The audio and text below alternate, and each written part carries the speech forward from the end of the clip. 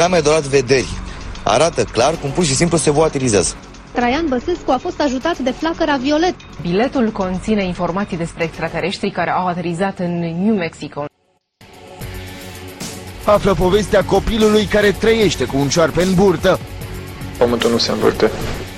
Ești avantajat de tranzitul lui Jupiter prin zodia ta. Întotdeauna percepția creează realitatea. Pentru 42% dintre români, soarele se învârte în jurul pământului.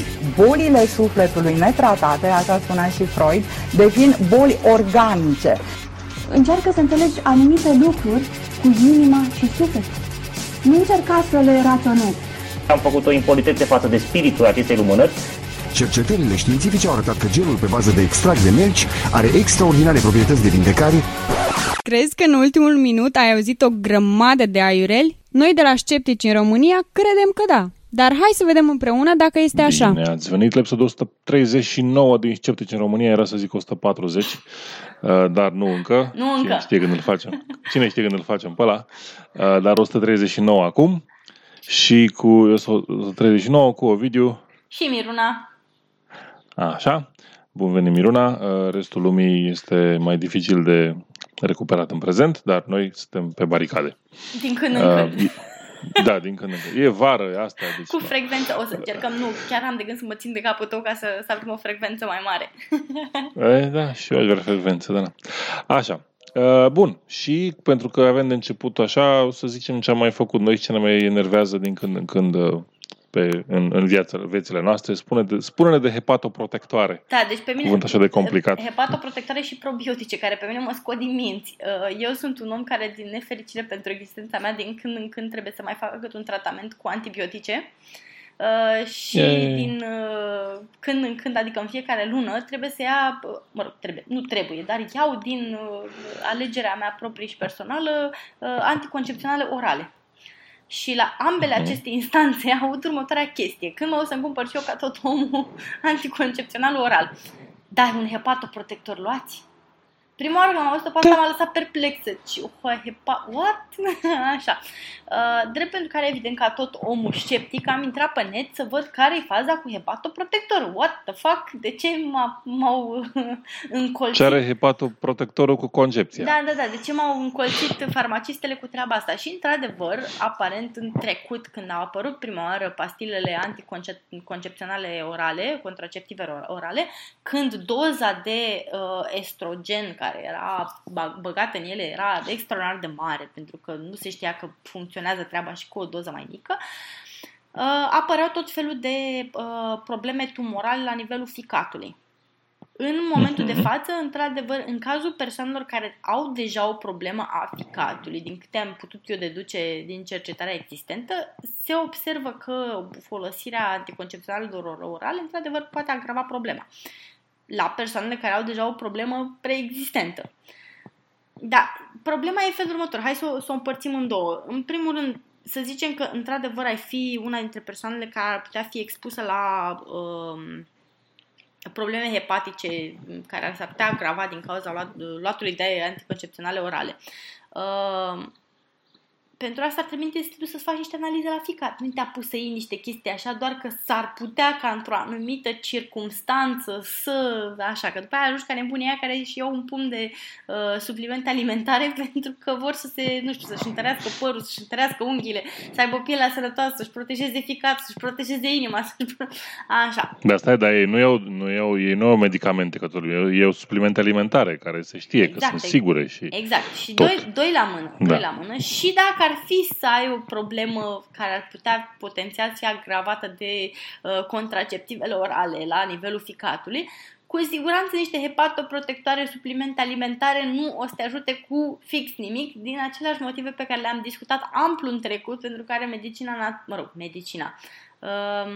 businessul naturist nu te poate ajuta. Și anume că nimeni nu verifică ce, Doamne iartă-mă, în pastilele alea. S-ar putea să se promite că, iei floare de salce care îți protejează ficatul, cum face salcea în bătaia vântului, așa romantic, și de fapt nici măcar să nu fie floare de salce în pastilele alea, să fie temirce, ca de exemplu floare de tei. 1 la mână, 2 la mână, doza de substanță activă care există în, nu știu, floarea de salcie, pentru că acum mi-a venit în, nu știu ce m-am gândit la salcie, probabil pentru că este vară aspirină. Și...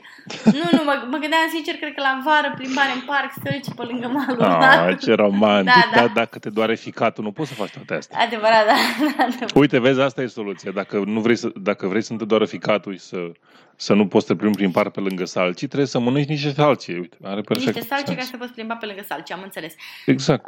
Deci, oricum nu te ajută cu nimic, iar în cazul probioticelor pe care zic că ar trebui să le iei în clipa în care ești sub tratament antibiotic, s-a demonstrat științific că nu te ajută mai fix cu nimic. Adică le iei ca să te simți tu practic mai bine că n-ai stat cu mâna în sân. Și într-adevăr, în cazul antibioticelor, ele chiar au un efect măsurabil de cele mai multe ori la nivelul tractului digestiv, pentru că așa cum distrug bacteriile rele, le distrug și pe alea bune din organismul tău. Deci, într-adevăr, e o problemă. Da. Din nefericire pentru noi, această problemă nu se rezolvă cu clasicul probiotic pe care mai de jumătate de an toate farmacistele ți-l recomandă, ți-l bagă pe gât, practic. Dar probiotice v-ați luat?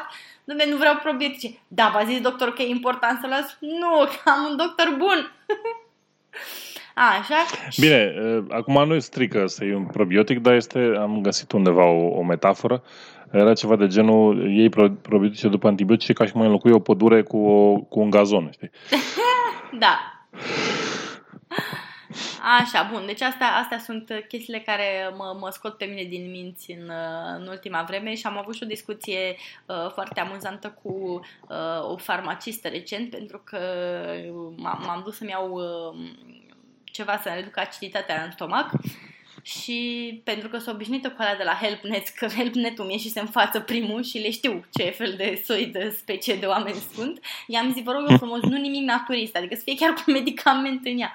Și aia se întoarce super ofuscată către mine și îmi spune, da, de ce nu naturist? Știți că naturistele sunt foarte bune. Și zic, da, dar eu prefer ceva care să funcționeze. Moment în care am simțit așa cum nu știu, a produs bila mai mult în ea, pentru că s-a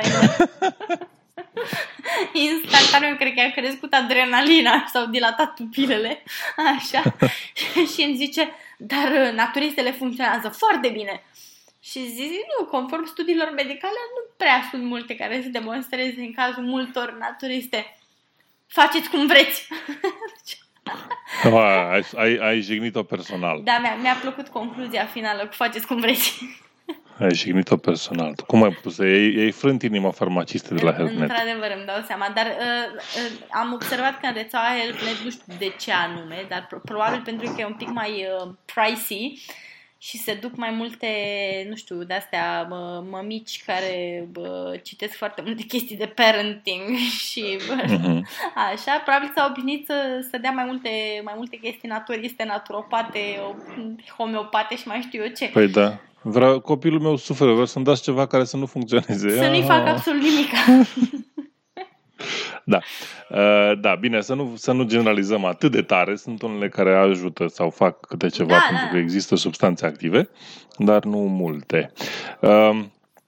Da, eu ieri am apărut la televizor din nou, pentru că am avut o discuție drăguță cu un reporter la ProTV care fusese agresat de către antivacciniști pentru că și-a vaccinat copiii. Super! Adică acum 3 zile așa apare frumos activ reporter la ProTV care fusese în concediu maternal și zise, știți, uitați copiii mei care mi-au vaccinat copiii. Bun. 10 minute mai târziu, noi toată lumea, ei, bravo, ce frumos, la. Și imediat după ceva timp îmi spune că știi, ăștia au început să-mi dea mesaje în privat.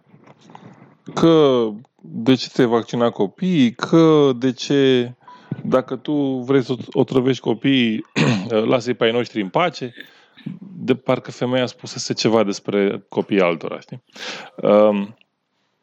Și așa niște drame, dar ghinionul tuturor, adică ghinionul tuturor celor care îi dădeau mesaje, tocmai se întorcea la muncă a doua zi. și face, auzi, hai să facem un subiect despre vaccinare. Și cum exista, a fost foarte recent o știre că OMS recomandă vaccinarea adulților împotriva rujeolei ca să prevină împrăștierea epidemiei în continuare. Am făcut subiectul ăsta și am spus 3 cuvinte pe tema asta. Dar mai mult mi-a plăcut faptul că a fost cumva corelația inversă, știi, în loc să fie ea dornică neapărat să facă un subiect, i s-a pus în brațe de către antivacciniști. I s-a dat ocazia să zică, ia hai să facem noi o treabă, dacă tot mă enervați aici. Da, bun. Și acum înțeleg că NASA discută despre Gwyneth Paltrow și nu îi face review la filme. Da, într-adevăr. Din păcate, când ai o lipsă de scepticism sau vrei să vinzi bullshit pur și simplu pentru că așa te-ai decis să vinzi bullshit, se poate întâmpla să te tragă de urechi chiar NASA. Ceea ce e destul de nasol, zic eu. NASA, care îmi imaginez că nu de multe ori se bagă în astfel de controverse mărunte și stupide, doar că recent cunoscutul site de dragoste liberă, wellness și alte buzzwords în epoca modernă a lui Gwyneth Paltrow, anume Goop, unde ea promovează tot fel de prostii la prețuri exorbitante, ridicole de-a dreptul, a promovat niște stickere care îți vindecă biofrecvența. Pam, pam, pam. Ce face? Stai puțin, că acum eu nu mai știu. Adică după ce că mergi la medic ca să te vindece de fizicofrecvență, trebuie să ai grijă și de restul frecvențelor? Da, exact. Așa, fii atent. Dar dacă treci o frecvență de radio prin mine, trebuie să știi? Adică e o problemă? Păi nu știi. Poate dacă îți distorsionează biofrecvența și te trezești că tu te duci la prezentare la muncă, încerci să vorbești despre nu știu ce creștere în afaceri și începi de fapt să cânti Frank Sinatra, că asta cântă pe Romantic FM. Da, ar fi frumos să cânt Frank Sinatra. Uneori cânt Frank Sinatra, de fapt. Îți iese sau îți iese cum iese mie la duș că îți bat vecinii în țeavă? Da, acum n-a zis nimeni că mă pricep. Da. Pot să cunosc versurile, înțelegi? Dom'le, e mare lucru. Așa, deci pe site-ul Goop, care aparține vedetei Gwyneth Paltrow, au apărut aceste stickere care se cheamă Body Vibes, deci vibrațiile corpului, așa, și acest produs afirmă că este folosit pentru a rebalansa frecvențele de energie din corpul nostru și că ar fi produs din materialul din care sunt făcute costumele spațiale ale NASA. Pam, pam, pam. Moment în care... Okay. Așa, și se spune acolo că stickerele Body Vibe sunt făcute în același material din carbon conductiv pe care NASA îl folosește pentru a izola costumele spațiale în așa fel încât să poată monitoriza semnele vitale ale astronauților pe care îl poartă în momentul respectiv.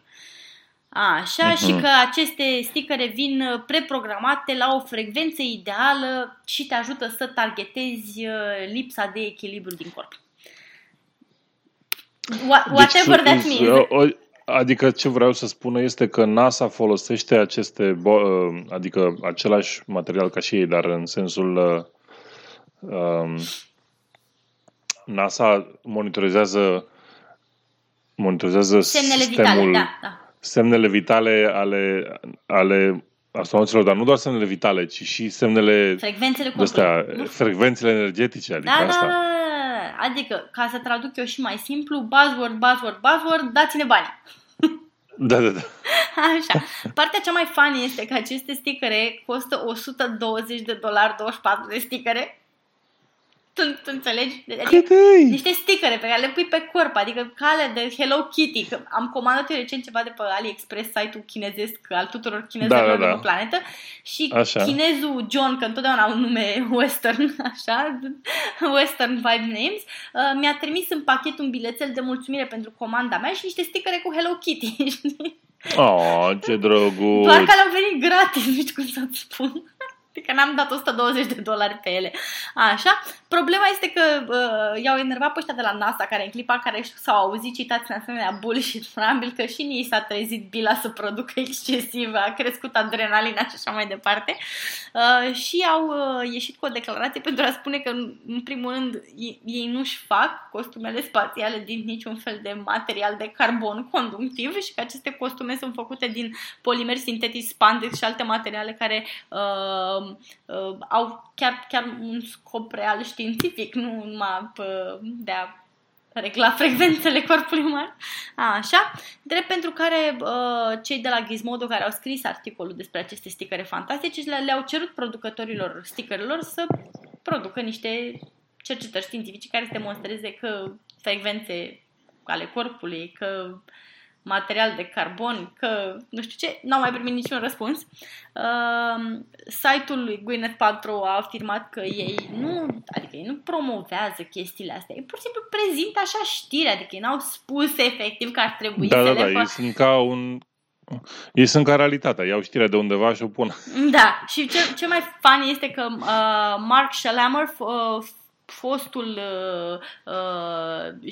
cercetător șef și, om de știință, șeful de la divizia de Human Research a NASA, a fost contactat și a declarat: wow, what a load of BS this is! Ceea ce este absolut fantastic în clipa în care reușești să faci un cercetător NASA să spună că practic mănânci caca cu lingurița. Din fericire era la pensie. Știi că un cercetător NASA care nu e la pensie n-ar fi spus nimic, știi? Că trebuie să zic că stai așa, că trebuie să trec pe la așa, birou de presă și alte nu, în primul rând a reiterat faptul că nu există absolut niciun material din carbon conductiv în costum. Adică a pornit de acolo e bullshit-ul. Omul știe din ce sunt făcute costumele spațiale. Asta e important, să știm ce sunt făcute costumele spațiale când lucrezi la NASA. Mă gândesc că da. Deci, da, în clipa de unde putem trage o singură concluzie definitivă, mai multe, dar cea mai importantă este că atunci când ai de gând să demonstrezi o lipsă completă de scepticism, măcar asigură-te că nu îi scoți din sărite pe aia de la NASA, care ies în public după aia și te fac de râs. Nu știu dacă ai văzut interviul, nu mai știu cu cine, al lui Gwyneth Paltrow, în care îi se citeau produsele de pe site-ul ei și zicea, nu știu ce e asta. Wow! Da. Zicea, nu, habar n-am ce e asta. I don't know. Da, produsele de pe site-ul ei, adică e clar că este doar fața unui business. Unui business și habar n-are ce se întâmplă acolo și o fi găsit câțiva oameni care să găsească provider și tal și ea e doar din când în când apare câte o poză sau ceva. Păi da, dar e foarte ocupată să se decupleze conștient de partenerii. S-a decuplat conștient de realitate, de la realitate, asta e clar.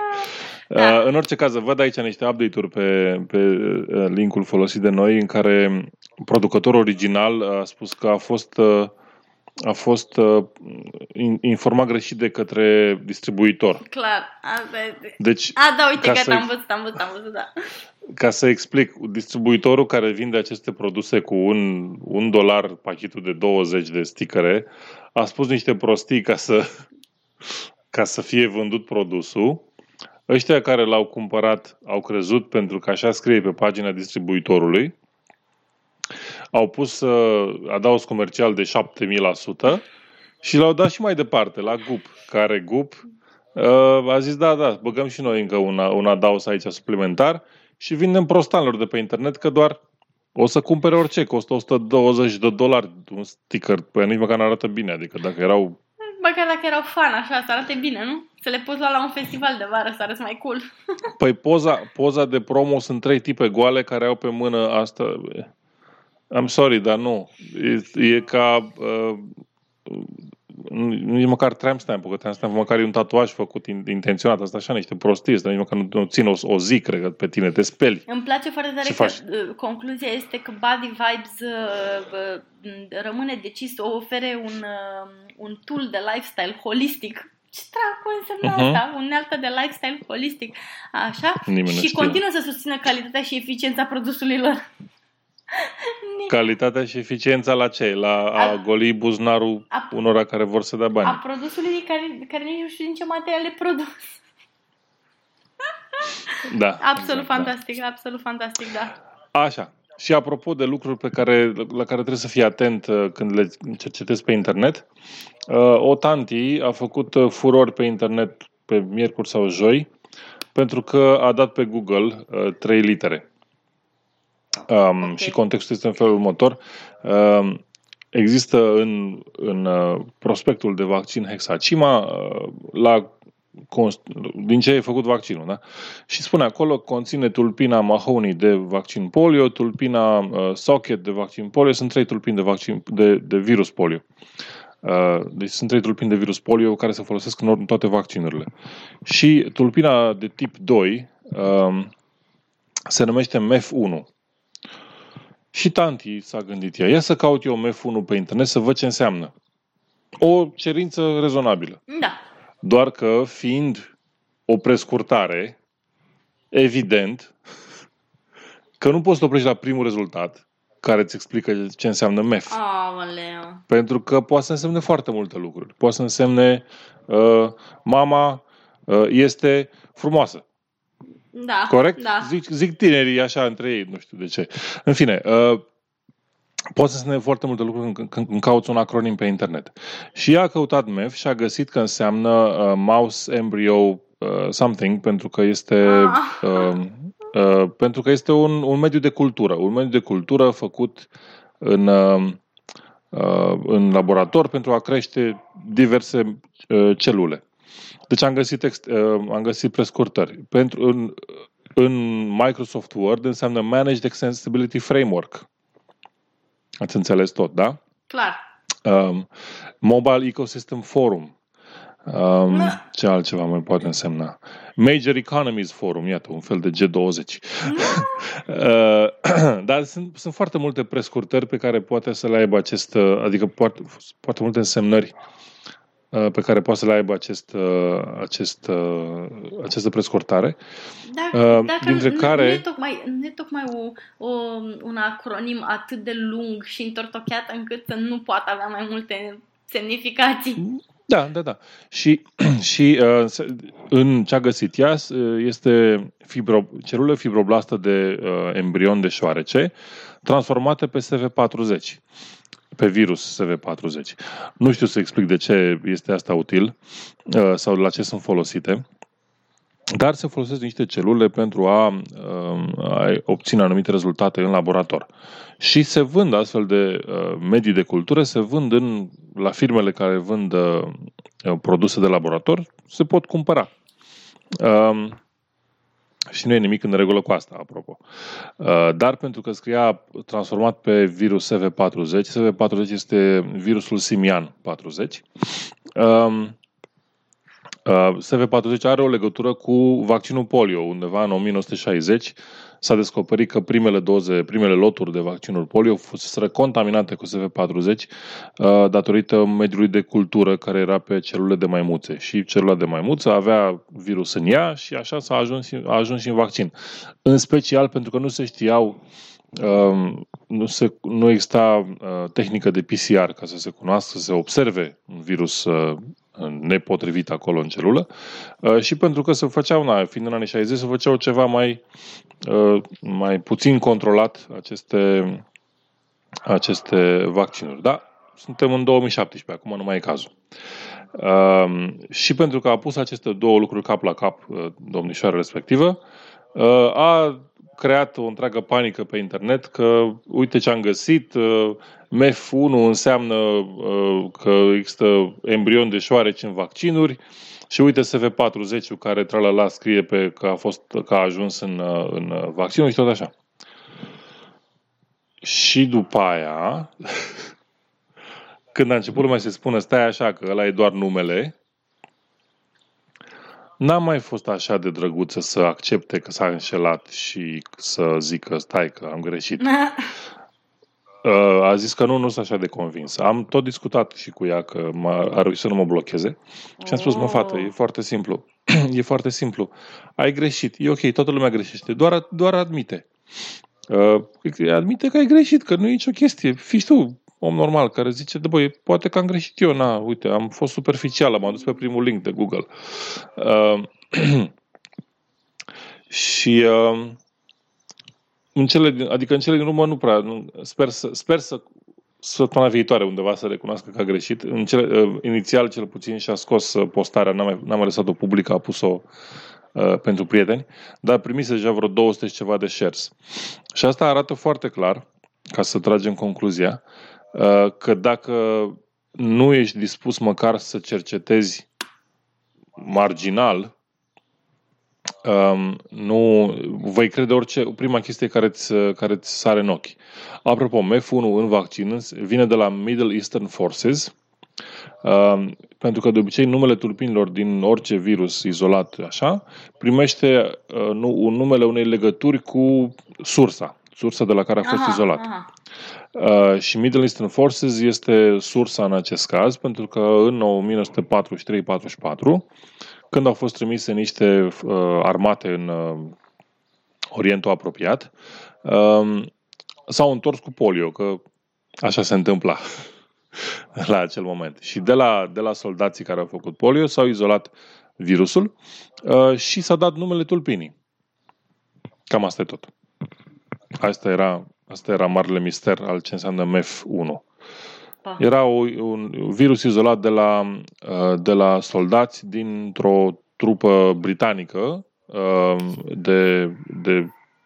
care s-a dus în război în Orientul apropiat.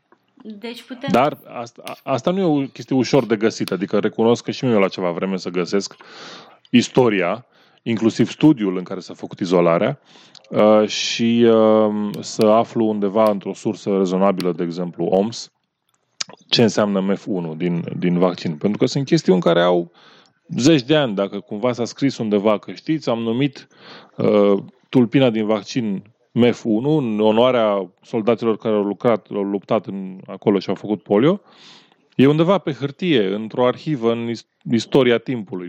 Nu e totul pe internet, că asta e viața. Da, din păcate, uite, așa se produc confuziile și după aia se propagă și continuă să se propage și după ce sursa s-a demonstrat a fi eronată. Da. Și cred că aici ajunge foarte bine la următorul subiect, care este diferența între oamenii care fac cercetare pe Google și oamenii care fac cercetare adevărată. Da. Am găsit un articol foarte fain pe un site care se cheamă retractionwatch.com. Așa. Și e un site care încearcă să urmărească toate instanțele în care cercetarea este retrasă, dovedindu-se că nu a fost corectă inițial. Și au luat un interviu foarte, foarte fain cu niște autori, cercetători științifici care au trebuit să-și retragă o lucrare după ce au realizat că persoana însărcinată cu cumpărarea de șoareci pentru experimentele lor a cumpărat un tip greșit de șoareci. Lucru care evident le-a afectat rezultatele cercetării, pentru că ei aveau nevoie de un anumit tip de șoareci modificați genetic ca să își conducă cercetarea și și-au dat seama de la un punct încolo că ceva nu e în ordine, că lucrurile cu siguranță nu ieșeau cum ar trebui să iasă. Și au început să verifice, să vadă ce s-a întâmplat acolo, de ce nu funcționează totul cum ar trebui. Și le-a picat fisa la un moment dat că problema era de la acești șoareci modificați într-un mod greșit genetic pentru cercetare. Iar site-ul le-a luat un interviu în care au încercat să explice un pic ce a însemnat pentru ei faptul că au trebuit să-și retragă lucrarea. Cei doi autori sunt Raymond Pasek și Maureen Gannon. Și spun că mi-a plăcut foarte mult interviul și e foarte, foarte uman, adică prezintă cercetătorul într-o lumină foarte, foarte umană. Și au declarat amândoi că, pur și simplu spus, am fost și suntem în continuare devastați. Ca să fiu sinceră, aici este tipa cercetarea care vorbește, ca să fiu sinceră, ăsta este cel mai mare coșmar al meu. Întotdeauna le-am spus tuturor că laboratorul meu întotdeauna își dorește să afle adevărul și că nu-mi pasă dacă rezultatele contrazic sau chiar spulberă ipoteza de la care am pornit, dar când trebuie să îți retragi lucrarea de cercetare, este foarte supărător pentru mine și pentru autorul principal. Acest studiu a reprezentat ani întregi de muncă și resurse și eram foarte mândri și entuziasmați în legătură cu realizarea studiului. Da. Imediat i-am spus colegului care ne dăduse șoarecii, fiind îngrijorați că genotiparea incorectă în colonia lor de șoareci ar putea să afecteze și alte studii. I-am contactat și pe editorii jurnalului științific pentru a le spune descoperirea noastră și a vedea cum să procedăm în continuare.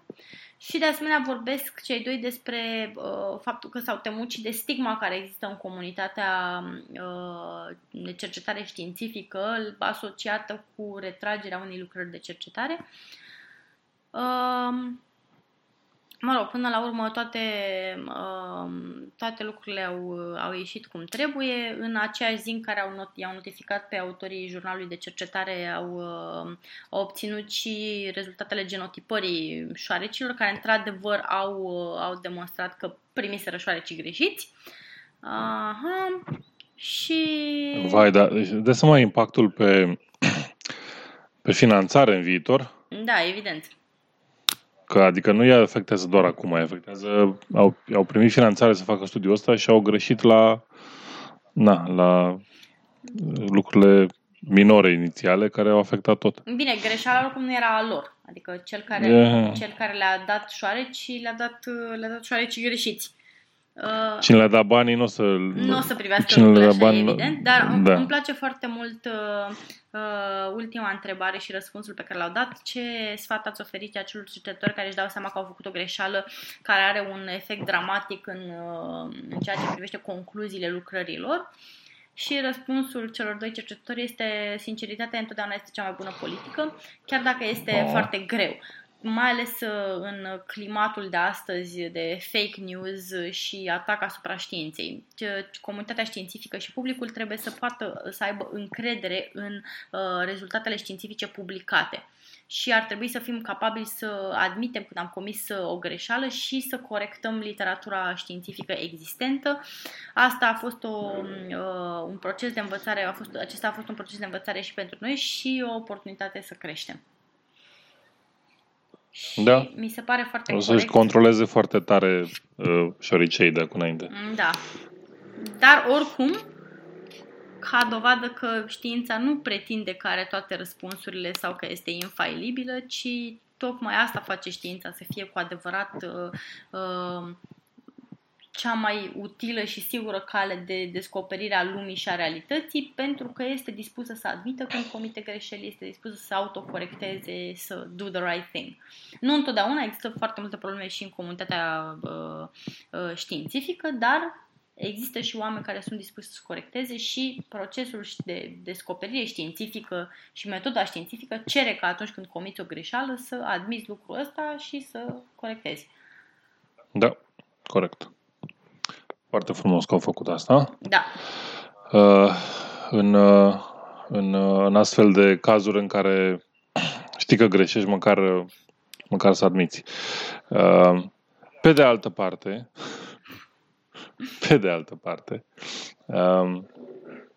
aparent la Vatican se întâmplă lucruri cu mulți bărbați.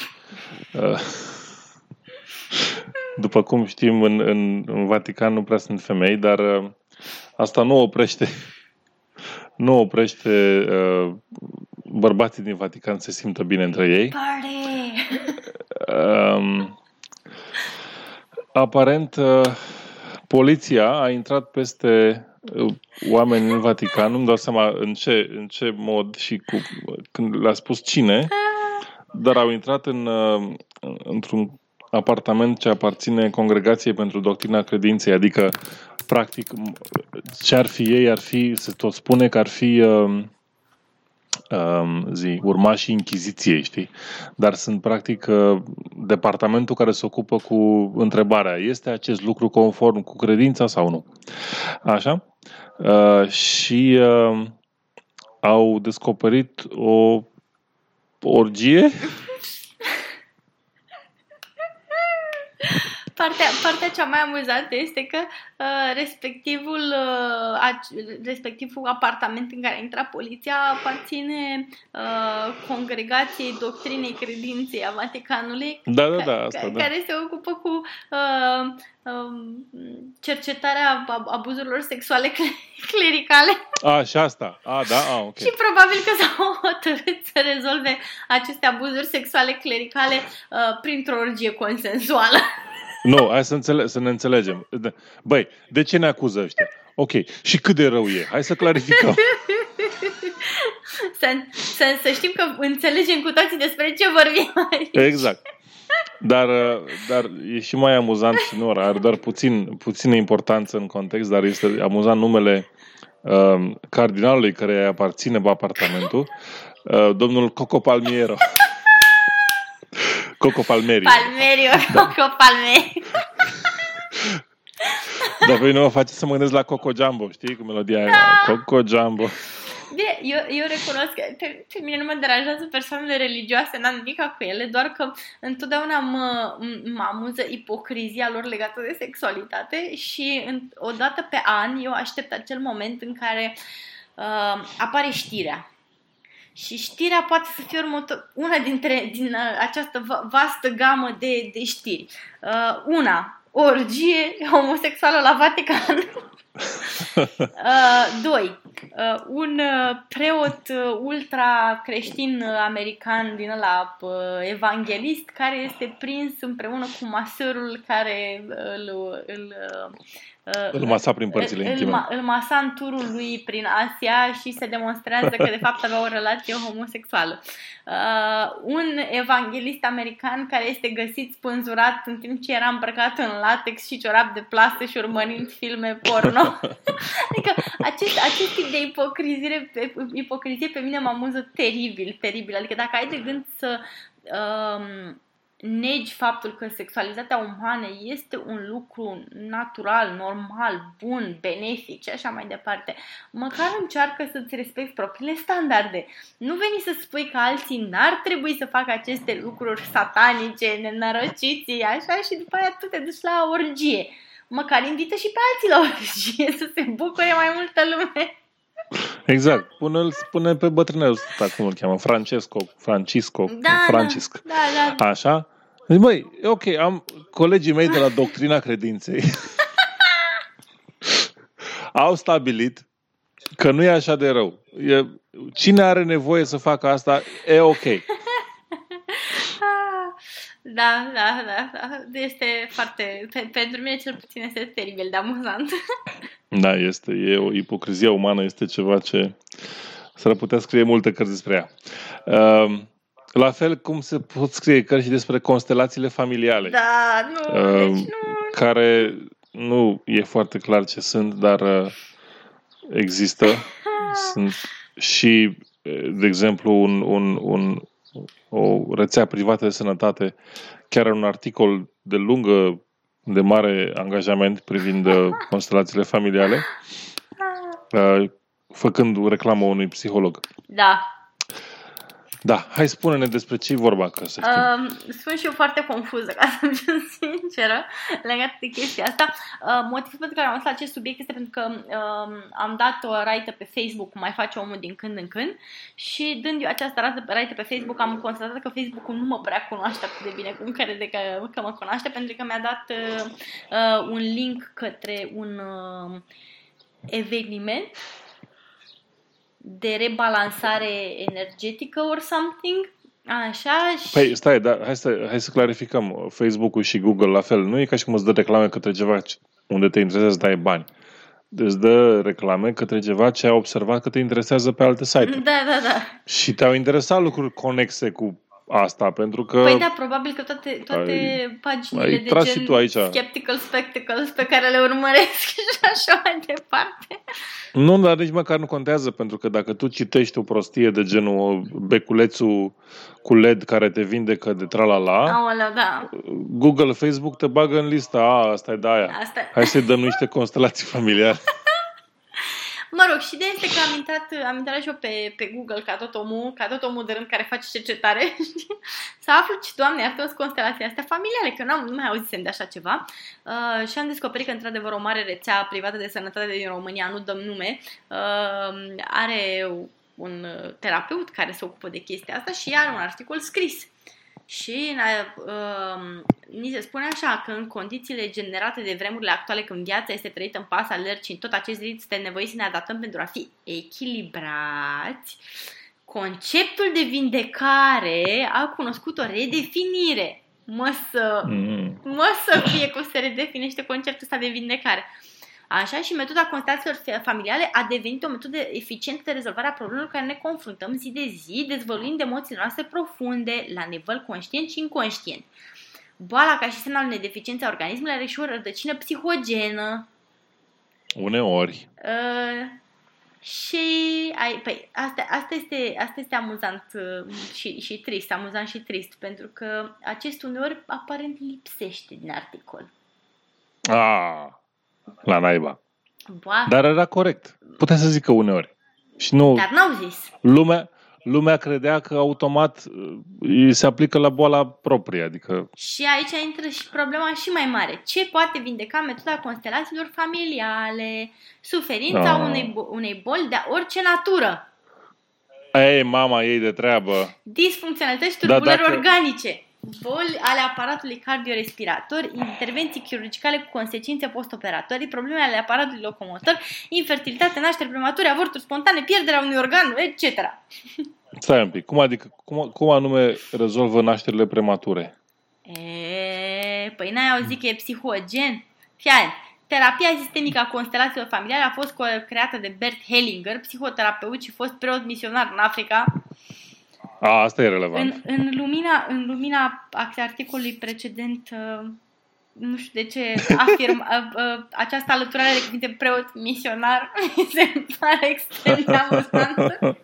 Noroc că e în Africa și nu la Vatican. Așa, considerată a fi o terapie fenomenologică, psihogenealogică, existențială. Poi, de viața mea te bagă în astea cu existențiale. Și asta, mă. Așa, care intervine în rezolvarea... cuvintele. Stai, ascultă aici, tu înțelegi că e important. Da. Așa, care intervine în rezolvarea unei experiențe dificile pe care le trăim în prezent, dar care au rădăcini în evenimentele traumatizate din trecutul nostru sau al familiei din care facem parte. Aoleu. Dar bunicii mei, Dumnezeu să ierte, sunt oale și ulcele de mult. Ce mai pot să... Adică... Nu înțeleg. Fii atent. Pentru că familia, da, este un sistem. Și generațiile anterioare fac parte din acest sistem. Și se produce un imbalans în sistem și orice parte disfuncțională din sistem produce efecte asupra întregului. Deci, străbunicul și-a lovit deștul, s-a enervat și a aruncat cu o piatră, a lovit capra s-a enervat. Străbunicul e posibil să fi luptat în primul război mondial. Tu stai seama cât timp balans acolo? Habar n-am, dar ideea e că dacă a înțepat împotriva cui lupta România în primul război mondial, mă rog, dacă a înțepat vreun combatant cu baioneta sau cu săgeata, nu știu cu ce luptau românii la momentul ăla, și s-a traumatizat de la asta, că a omorât un om? Păi gata, a dezechilibrat balanța familială, ai încurcat-o, nu mai ai nimic de făcut decât să rezolvi prin metoda acestei constelații familiale. Și ai 3 legi ale constelației familiale. E cu legi? Doamne, nu-mi plac legile. Ești un criminal de ăsta. Metoda constelațiilor devine eficientă când toate cele 3 legi ale ei se respectă, numite și orders of love, și ea detectează dezordinile din sistem, le face cunoscute precum și consecințele lor și le ordonează astfel încât persoana să-și simtă ameliorată întreaga situație cu care se confruntă. Cele 3 legi universal valabile pentru orice familie din lume, respectiv sistem comunitate, sunt legea apartenenței. Orice om conceput și născut într-o familie are dreptul natural să-i aparțină. Ghinion. Dacă ești adoptat, nu te potrivești. Așa. Legea ordinii. Fiecare are dreptul să dețină locul care îi corespunde în ordinea în care a venit în familie. De exemplu, bunicii sunt înaintea părinților și înaintea nepoților. Fraților li se respectă rangul nașterii, cel mare, cel mijlociu, cel mic. Ce înseamnă asta? Nu, adică... I don't know, respect your fucking elders, nu știu, sunt foarte confuză. Legea... Să dețină locul care corespunde. Știu, asta este ca să nu se combine verișorii între ei. Și să nu mai știi că erau ăsta, nu știu care, Charles al Franței, ajunsese cu retard psihomotor pentru că înaintea lui se combinaseră rudele între ele, știi? Și mătușa era și bunică și mama era și verișoară, știi, de astea, lucruri de genul ăsta. Deci asta, e important să stea fiecare în bucățica lui. Am înțeles acum. Așa, și bineînțeles că mai avem și a 3-a lege, care este legea echilibrului de a primi. Fiecare membru are dreptul de a primi și de a da în mod egal atenție, iubire, valoare, etc. Între generații, părinții dăresc, iar copiii primesc. La rândul lor, copiii dăresc generației următoare. Nu? Doamne, ce copii egoiști. Păi da, ce? Adică părinții numai, hai băi, ia și niște atenție și niște iubire și copii... Da, mersi, dau și eu copilul meu cu de crește. În primul rând, e o chestie naturală să admiți faptul că poți avea preferințe. E un lucru normal care adesea este extrem de controversat. Dar e real. Părinții pot prefera un copil mai mult decât pe celălalt. La fel cum tu poți să-l placi pe mama mai mult decât îl placi pe tata, sau poți să-l placi pe bunicul mai mult decât îl placi pe unchiul. Și a spune că fiecare are dreptul de a primi și de a da în mod egal atenție, iubire, valoare. Nu, eu nu datorez atenția mea nimănui. O dau atunci când eu consider că doresc să o dau sau că vreau să o dau și așa mai departe. Nu poate să vine cineva să-mi ceară dă-mi atenția ta. Poate eu nu vreau. Păi, ți-a cerut Facebook atenția cu link-ul către constelațiile familiale și uite ce se întâmplă. Eu i-am dat-o, da. Da, deci toată această chestie, în afară de faptul că mie îmi sună foarte conservator, venim pe o structură în asta extrem de conservatoare, care îmi aduce așa vag aminte de Coaliția pentru pentru familie, așa, e un utter bullshit. Da. Nu pot vedea ce valoare poate să aibă o astfel de terapie. Hei, dar hai să vedem cât costă. Come on. Asta e important. Ia chiar, dar uite, nu m-am uitat la chestia. Preț per participant, 250 de lei. Membrii aceleași familii, cuplu, părinte, copil, frați, vor avea o reducere de 20%. Număr minim, 7 persoane, maxim 25 de persoane. Te-ai tâmpit? Da, cu 250 de lei de persoane. Hai să facem dacă 25 de persoane se hotărăsc să meargă la chestia asta, 250 ori 25 egal 6250 de lei. Wow! Și cât poți dureze? O oră, 2, hai să zicem 2 ore, că na? După data desfășurării de la ora 10, pe 7 decembrie 2014 a fost asta, de la ora 10.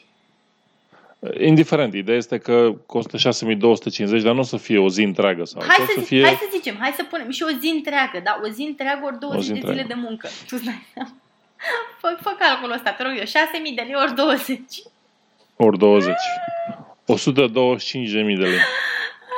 1.250 de milioane în lei vechi. Wow! Deci asta este metoda constelațiilor familiale, este metoda cum se construiește o casă într-o lună. De cum să ai bani de o casă în 3 luni. Pac. Wow! Da. Îmi dau seama că mi-am ratat complet cariera. Păi, asta, constelație familială trebuie să te faci. Wow! Da. Da, te simți un pic prost acum, Ovidiu, nu? Ca breadwinner, contribuitor la bunăstarea familiei și așa mai departe. Ai făcut niște alegeri cam slabe în viață. Clar, nu m-am dus la facultate de psihologie, asta e clar, că puteam să fac psihologia are așa de multe opțiuni de a lua banii dacă îți dorești. Da, într-adevăr, da. Am fost la muncă, în schimb, la o... bine, dar din păcate doar o bucățică.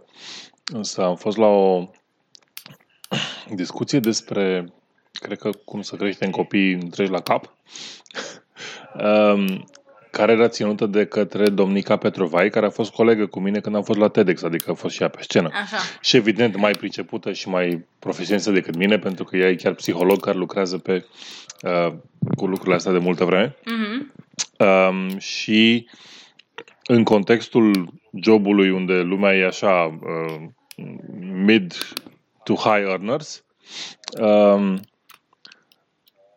oamenii au fost impresionați și au înțeles și eu știu că domnica lucrează corect și cu date științifice, nu constelații familiale. Nu cu bullshit, nu? Da. Și prin comparație, doar citind această descriere și amintindu-mi ce am auzit acolo la cursul intern, diferențele sunt enorme. Constelații, hai să punem niște cuvinte unor chestii care n-au nevoie de definire și să le dăm niște legi care sunt absolut irelevante. Ce e asta? Ce înseamnă legea ordinii? Fiecare să dețină locul care îi corespunde. Adică? Nu știu, tata eu stă ca cu Messi, habar n-am. Adică eu nu pot să mă compor ca bunicul, pentru că nu sunt bunic. Ok, mersi. Da, nu pot să fiu bunicul în viața reală, pentru că mai trebuie să fac copii între timp, nu știu. Ți-am zis, recunosc că sunt extrem de confuză toată treaba asta, m-a lăsat de-a dreptul perplexată. Da, și genul de chestiile pe care le rezolvă, God damn. Pierderea unui organ. Dacă l-ai pierdut pe stradă și știi, te întrebi... Te rezolvă instantaneu, vrei să zic eu cum? Ai pierdut un organ, să zicem, da? Și ai făcut transplant și ești foarte nemulțumit și suferi foarte tare pentru acest transplant și trebuie să iei medicamente. Te duci frumos la constelațiile familiale, îți dai toți banii, după aia nu mai ai bani de alte medicamente. Da. Mori repede și odată ce ai murit nu mai ai nicio problemă. Make sense. Infertilitatea, asta e perfectă. Păi, deci, după ce că, ok, hai să zicem că ești într-o fază în care vrei să faci copii. Bun. Încerci un an, nu faci copii. Elimini toate chestiile nasoale. Țigări, alcool, droguri, aia. Tărla. Faci analize, te chinui, hai să facem aia, hai să facem cealaltă. Și dacă niciuna nu merge, te duci la psiholog ca să ca să-ți exprimi frustrările, nu ca să-ți vindece infertilitatea, înțelegi? Că înțeleg că ai frustrări, adică e perfect de înțeles să ai o frustrare când încerci de multă vreme, dar nu te vindecă asta. Nu, dar e posibil să te ajute altfel, chiar dacă în constelația familială se descoperă că de fapt, nu știu, tu ești infertil, dar soția nu este, poate să-i fac o legătură cu cumnatul. Și brusc se rezolvă problema. Genele sunt asemănătoare. Exact, și atunci brusc a rezolvat problema infertilității. Asta e metodă, știi, să te duci cu... Păi la 25 de participanți în constelația familială, da, ajungi deja la rude de gradul 3-4, nu mai e chiar așa. Nu, dar poți să mergi cu soțul și cu amantul, știi? Și zici, domnule, soțul e infertil, dar aș vrea să-l conving. Dar aș vrea să-l conving pe amantul să ia rolul soțului o lună, așa? Putem să rezolvăm acest conflict în cadrul constelației familiale. Și la întrebare, ce rol are amantul ulterior? Adică, nu știu. Păi el trebuie să știe cu sora sau ceva și că... Vezi, și asta, și sora e o problemă acum. Trebuie să fie și ea de acord. Da. Păi ce nu știe locul? N-am învățat cum e cu locurile. Și oricum, surorile între ele sau așa își împrumută haine, pantofi. Ce e un soț la adică? Da, până la urmă. Da. Ok. Mai avem subiecte minunate sau am mâncat din timp? Cred că am cam terminat pentru acest episod. Oricum nu vom scăpa de subiecte ridicole / amuzante. Nu, trebuie să zicem de Obama. Mai avem timp de Obama. Mai avem timp de Obama. Da, mai avem timp de Obama. De weird Obama. Da. Deci, atenție, vă spunem de acum, din anul 2017 și eu preconizez că în 12-5 ani va exista cel puțin un video care va crea mare scandal sau video sau audio cu vocea cuiva spunând ceva controversat sau fața cuiva spunând ceva controversat și care va fi fake. Pentru că tehnologia există. Da. Și tocmai s-a creat un program, un AI, care a luat cuvintele spuse de Obama de-a lungul timpului și video cu până la 14 ore de State of the Union, ce face America fiecare când e anual. Președintele prezintă ce a mai făcut el în ultimul an. Și le-a combinat. Și practic, folosind capul lui Obama și inflexiunile învățate de către software când el exprimă diverse cuvinte, a folosit cuvinte din discursuri avute în alt context, de exemplu, povestea, nu știu, despre părinți, despre familie, despre cum merg fetele la liceu. Deci, povestea asta, audioul acestui lucru, a fost sincronizat cu fața lui din videouri care în original erau State of the Union și practic au încercat să pună pe fața pe cadrul apropiat care se întâmplă la State of the Union să pună cuvinte din alte discursuri. Practic să-l facă să spună altceva decât spunea el în mod original. Exact. Nu, că de fapt faza este că sistemul a învățat cum să-i moduleze, cum să-i modifice mișcările gurii. Feței, da. Mișcările feței, astfel încât să pară că spune acele lucruri. Nu e doar o potrivire a cuvintelor, cum există pe internet niște glumeți care iau un discurs al cuiva și pun cuvinte fără sens. Da. Asta există.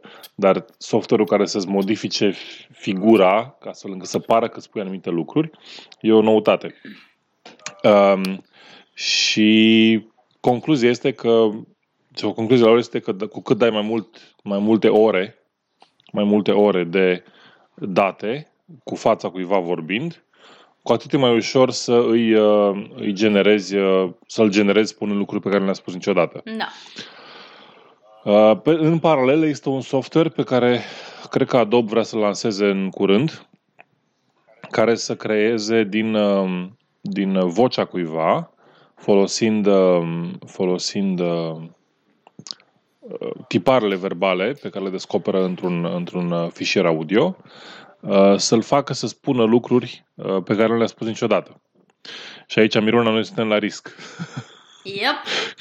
Că noi avem ore întregi de cuvinte spuse pe internet și o să fim înregistrați de către cineva să ne facă să spunem că ce minunat este produsul, cum se numește la Torser.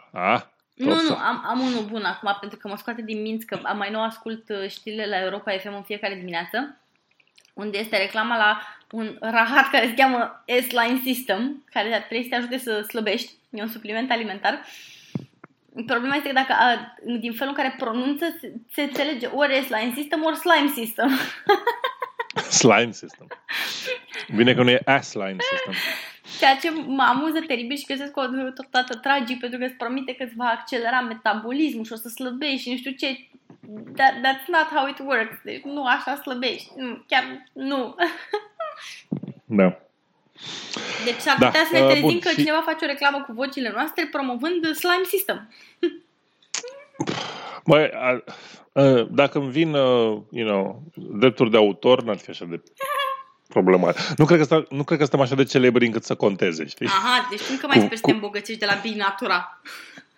Da, exact, da. Păi, acum, ideea este că genul ăsta fișiere false, dacă tehnologia devine foarte ușor disponibilă, genul ăsta de probleme vor apărea cu o persoană publică zicând într-un fișier audio ceva ce n-ar spune în mod normal sau n-ar spune deloc. Va fi foarte util în campanii politice, în campanii electorale și dacă există și foarte mult video cu cineva, la fel, va fi un risc. Imaginați-vă că îl găsim pe Liviu Dragnea spunând îmi pare rău pentru lucrurile pe care le-am făcut și pentru OUG-13. Păi vă rog să mă iertați. Consolare să aveți la toată treaba asta un fake video. Să-l facă cineva să spună asta. A doua zi ar ieși să spună nu e adevărat. Nu-mi pare rău pentru nimic.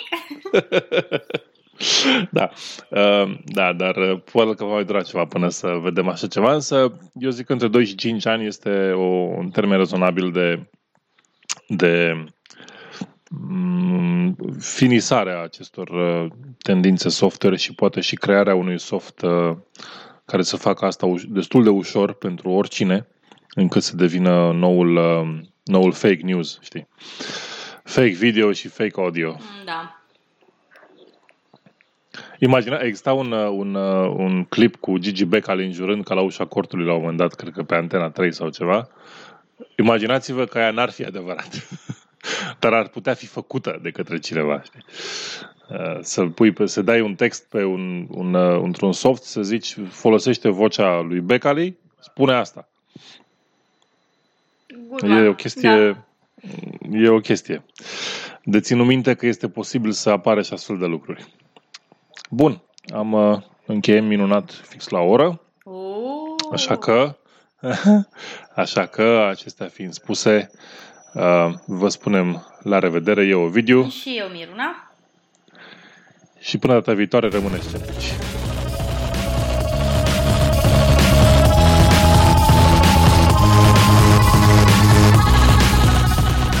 Ați ascultat Sceptici în România. Pentru sugestii și comentarii ne puteți contacta la podcast@sceptici.ro, pe pagina de contact sau în formular de comentarii, pe Twitter sau pe pagina noastră de Facebook.